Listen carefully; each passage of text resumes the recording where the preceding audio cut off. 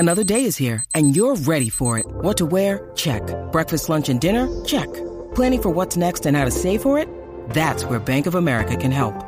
For your financial to-dos, Bank of America has experts ready to help get you closer to your goals. Get started at one of our local financial centers or 24/7 in our mobile banking app. Find a location near you at bankofamerica.com/talktous. What would you like the power to do? Mobile banking requires downloading the app and is only available for select devices. Message and data rates may apply. Bank of America N.A., member FDIC.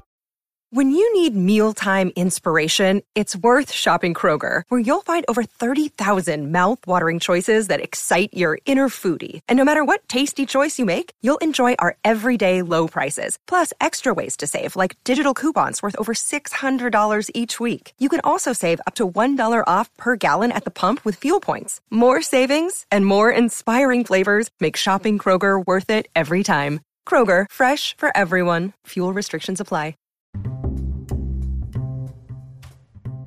Hi, I'm Bobby, and I'm your friend who knows just a little bit too much about pop culture. Welcome to your weekly meeting of Pop Culture Fanatics Anonymous. So, I felt like a lot of things were happening in this past week, and so I'd love to briefly touch on a couple of them before we jump into the main topic of today's episode. So, this is important to only me, but WrestleMania was last week. It's a 2-day event now, which as a lifelong wrestling fan, that's still something that I can't quite wrap my head around. It was important because I, for the first time on my TikTok, talked about wrestling. And so to everyone who saw that video, which I know that the algorithm did not push it out that much because it was not about my usual content, but to everyone who watched that video, I really appreciate it because wrestling was what pop culture is to me now for about like 10 to 15 years. Like wrestling kind of was my first love. It was the first thing that I was like, oh my gosh, like this is my thing. Like this is what I really love. Literally ask anyone in my family or any of my friends and they will tell you like, yeah, she used to be really obsessed with wrestling. So yeah, it's WrestleMania, even though I don't like watch wrestling as much as I used to, it always means a lot to me. And one of my favorite wrestlers went into the Hall of Fame, which was super cool. And also it's a great time to be a Black woman in wrestling right now. A lot of, like, first of all, there are Black women in wrestling, which when I was like in the midst of my fandom, there were not many. So to see so many of them in it and doing so well, representation matters. You know what I mean? Moving on to more broader pop culture news, the Grammys were last week. And coming off the heels of the Oscars, the Grammys had some somewhat big shoes to fill, and I think it did fine. I think the Grammys did okay. There's no show that was going to be able to rival the chaos that came from the Oscars, and I'm sure that was kind of heavy in the air that night, I'm sure. One of the standout moments from the ceremony was the In Memoriam segment, and literally, I tweeted this today, but every clip that I have seen of that segment, it's a beautiful, I forgot the name of the song, but it was Leslie Odom Jr., Cynthia Erivo, Ben Platt, and Rachel Ziegler singing. And it was so beautiful and melodic and just, so good. It was so good. And literally every clip that I have seen from that performance starts with Rachel Ziegler. She absolutely killed it, absolutely destroyed it. And it was wonderful. It was truly, truly wonderful. I do want to address something very, very quickly, though, because I started to see it pop up a lot on Twitter, kind of following that phenomenal performance. But a lot of people were like, see, Oscars, this is how you do an In Memoriam segment. And if you don't remember, the In Memoriam segment from the Oscars was kind of what I could immediately identify as a very Black Southern church, like homegoing service-esque In Memoriam. And it wasn't the usual like solemn and slow and like very, melancholy In Memoriam segment that we usually get every year at the Oscars. And it made sense because the Will Packer Productions, which Will Packer is a very prominent Black producer, he's produced so many like fantastic films over the decades. His production company was who produced the Oscars this year. So that influence, I definitely think makes sense. And so I want to lay the groundwork, want to give a little bit of a tidbit of information to those who were like feeling like the Oscars did they were like, why are people dancing like they're happy that people are dead? And it's not that. And I can't fault anyone because this is a very regional experience. It's very unique to the Black community, the Black Southern community especially. But funerals in the South, especially at Baptist churches, tend to be known as like homegoing services, right? And they're celebrations of life. So like oftentimes you're singing gospel songs that sound jovial, and you're like moving to the beat and everything because you're celebrating the life that person has lived. You're celebrating all that they were when they were alive and not focusing solely on the fact that they're gone. And so that's what that was. And the song, like that, I remember one line from the song was like, like when I get to heaven and everything, it's a celebration of I've lived this full life and now I get to go on to paradise type of thing. So if anyone is like, why were they dancing in front of these people who are dead? Like, have some respect in this culture, in like Black Southern culture. That is how we celebrate those who have gone on. That is how we celebrate the life that they lived. And basically, don't be a dick about it. Like, don't be a dick about it. So just thought I'd lay some groundwork there, just give you a little tidbit so that you can kind of have that little nugget of knowledge in the back of your brain whenever you get the urge to be like, this is so disrespectful. It's like, to you. Anyways, moving on before we get into the meat and potatoes of this episode. Last night I saw Everything Everywhere All at Once by Daniels, and that's a film. That is a film right there. I had no intentions of really seeing it, and that's been kind of the through line for this entire year for me, which is I see trailers in the movie theaters when I'm going to other movies, and I'm like, I'm not going to watch that. And then I end up watching it, and I'm like, oh my gosh, how did I ever utter the phrase that I wouldn't go and see this? This movie is amazing. And it happened with the Batman. When I went to go see Spider-Man No Way Home last year, I saw the trailer for the Batman, and I was like, I'm not going to go see that. It looks like another gritty romp. And I ended up seeing the Batman 3 times in theaters, and I might see it one more time before it hits to streaming, honestly. And Everything Everywhere All at Once was the same thing, where I was like, oh, another art house A24 thing that is going to go over my head, I'm not going to get. And it was such a beautiful story.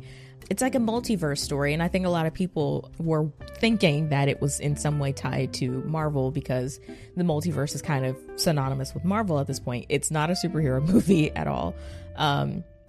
It's in no way tied to the MCU, nothing like that. But it was just this beautiful story, and I'll try and talk about it without giving any spoilers. So I encourage you to go and see it.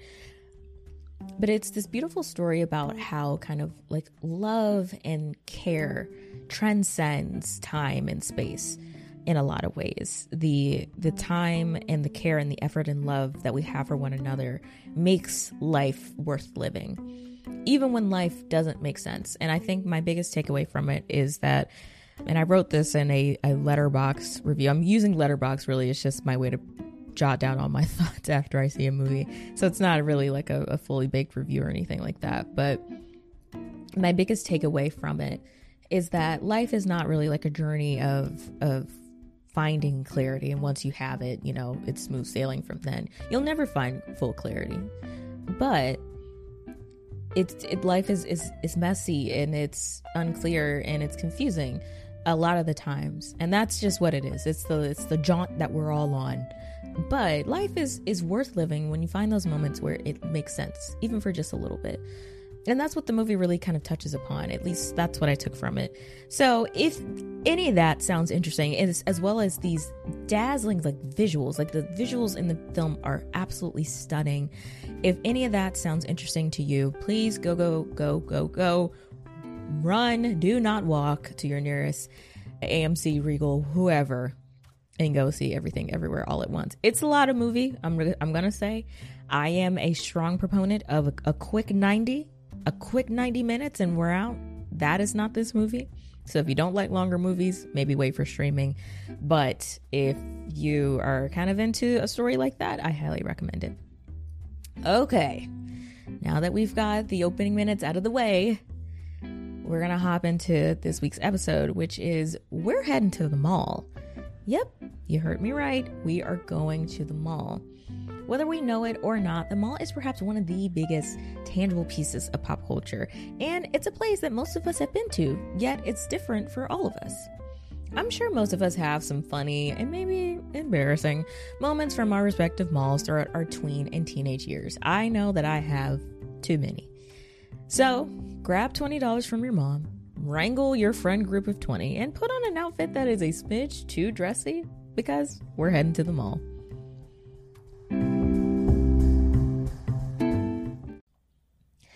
Going to the mall has seemingly always been a pastime for most Americans, but where did this concept begin? Well, the origins of the American Mall began at Southdale Center in Edina, Minnesota.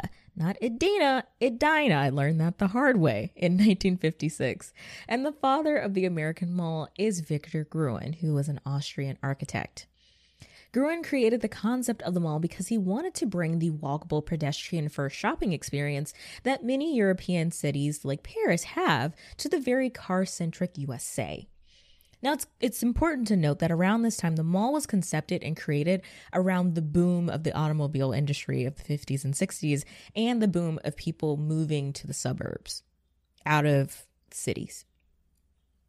So Gruen's original vision was for the mall to be an all-encompassing space for pretty much everything. So schools, museums, hospitals, and this was mainly to cut down on car use and to encourage fraternization with one another.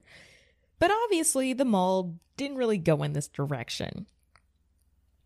As the years went on, the shopping malls spread like wildfire across the country, with 4,500 malls appearing in North America by 1960 and nearly 16,400 malls by 1975. By the 70s, the malls began to mirror how we know them today, being a space that prioritized both entertainment and food courts in addition to shopping experiences. Up until this point, malls were kind of just places that had a lot of stores under one roof. But by the 70s, that began to turn. So needless to say, the mall was absolutely here to stay. And by the 1980s, the mall entered pop culture history. So if the concept of pop culture was a physical time and place, I think it would be literally any mall within the 1980s and 90s.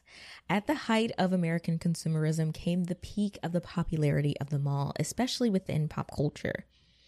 This shift was best marked by the malls becoming a place of refuge for one key group that informs a lot of what is new and next, and that is the American teenager, especially the American teenage girl.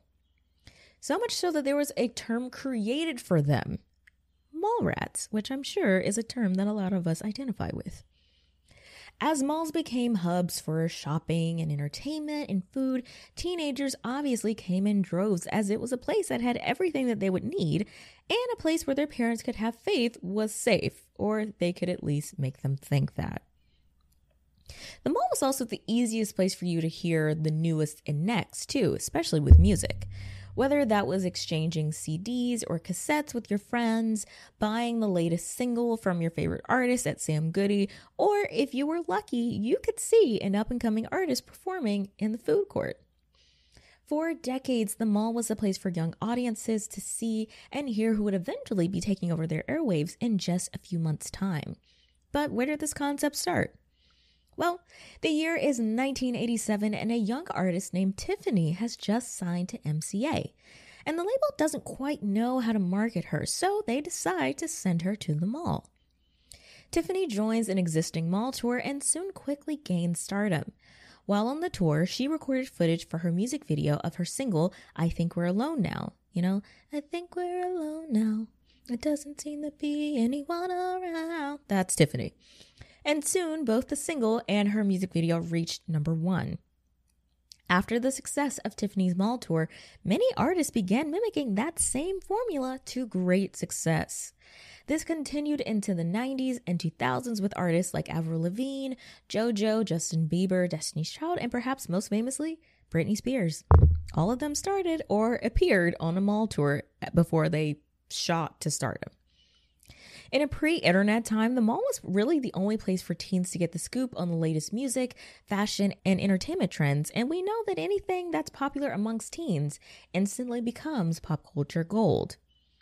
And speaking of pop culture gold, the 80s and 90s was also when we began to see the mall appear more in film and television, and that's where we got a fixture of 80s and 90s teen flicks, the shopping montage. There is truly nothing more exciting to me than a movie or TV show including a montage of characters going to the mall and trying on all these outfits and literally throwing them off when they don't work. And they always stood in front of those trifold mirrors on an elevated platform in front of all their friends. And their friends would have the most animated reactions to an outfit that they liked or the outfit that they hated. And then finally you have the outfit, the king supreme outfit that is perfect for the dance or whatever it is that you're shopping for. And so they quickly swipe their mom's credit card and they're walking out of the store with a bunch of bags and boxes and everything. And it's just so fun. I love it. It's just so fun. In pop culture, the mall was not only a place for consumption, but it was also a place for fellowship too. In any film or TV show that features a mall, the mall serves as the place where characters can resolve or cause conflict outside of the perimeters of any real authority. Yes, when you go to the mall, you respect Paul Blart Mall Cop, but do you? In the 80s and 90s, the mall was a character, and by the 2000s, that character would make a pretty dramatic shift. So if the 60s and 70s were the beginning and the 80s and 90s were its heyday, I think the 2000s marked the slow and tragic death of the American mall. However, it did not go out silently. The 2000s was the peak of seeing the mall represented in film and TV, and by this time, the mall had cemented itself in pop culture history as a place not overrun by teens, but instead as a place intended for them. Malls at this time were being built with teens in mind, with stores like Abercrombie & Fitch and Hot Topic popping up all over the country. With many events of the early 2000s, though, including 9/11 and the beginning of the War on Terror, the mall also went from a place for teens to hang, but became a place for them to grieve and heal and get away from real life for a little bit. And then the tides began to turn in a multitude of ways. The internet was quickly shifting from a thing that some had and enjoyed to a necessity for everyday life, and with that came a shift in how we shopped.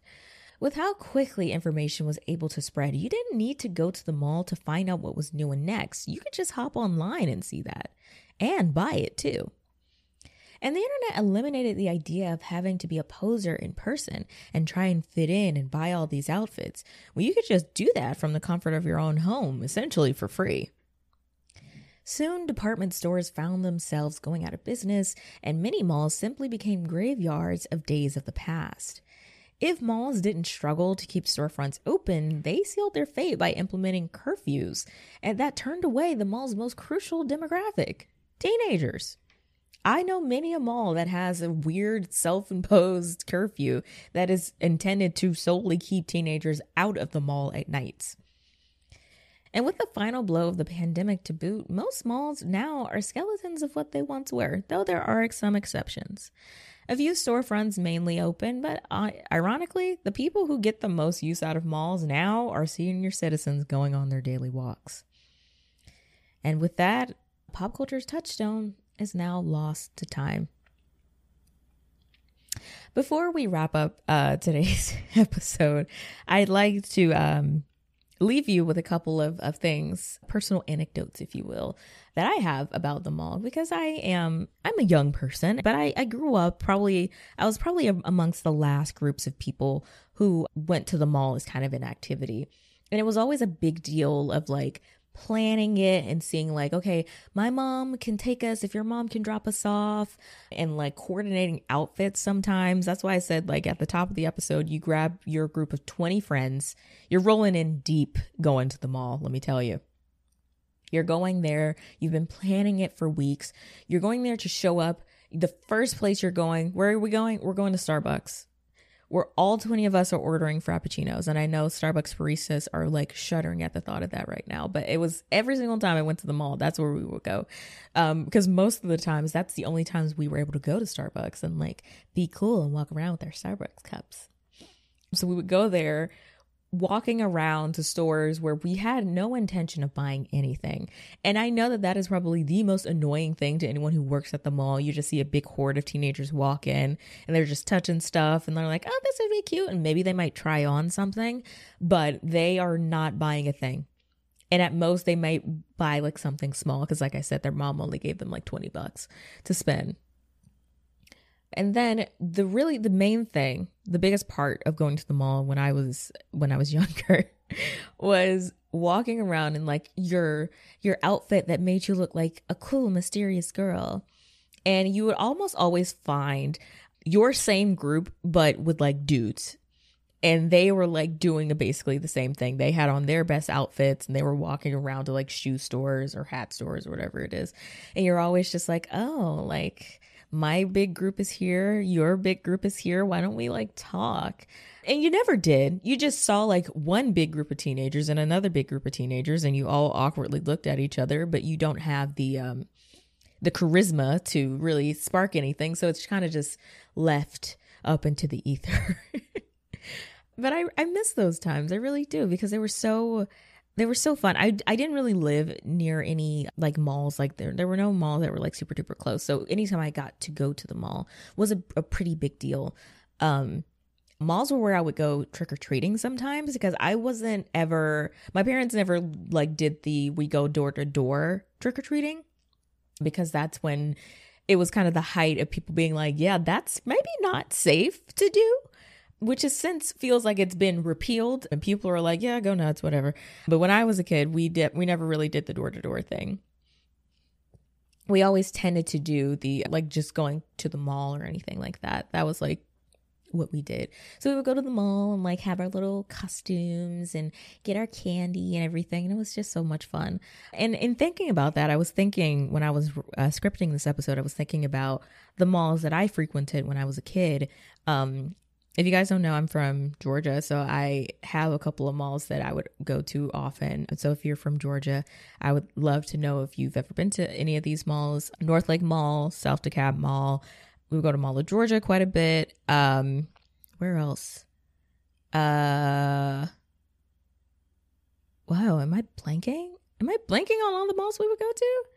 Those would be like the main three, though. I know I'm missing one. And then like Perimeter and Lenox and everything. But those would be like for big occasions. Those would be like you're looking for a very specific outfit. And you wouldn't tend to go with your friends. Like I would go to those malls with like my parents or like my mom and my aunts and my grandma. But yeah, like I said, I've had many an embarrassing moment in a mall. I've passed out in a mall, and this was recent. This was relatively recent, and it wasn't okay. I laugh now. It was not funny at the time. It was very scary, but I was looking for a dress for an event, and I had my mom and my aunts and my grandma. They're like my dream team whenever I like need to do something. So we were going to the mall, and I was already kind of not feeling great.